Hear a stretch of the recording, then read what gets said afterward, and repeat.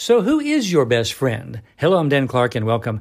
I was recently confronted with the idea that my family is where I feel safe and my best friends are my family.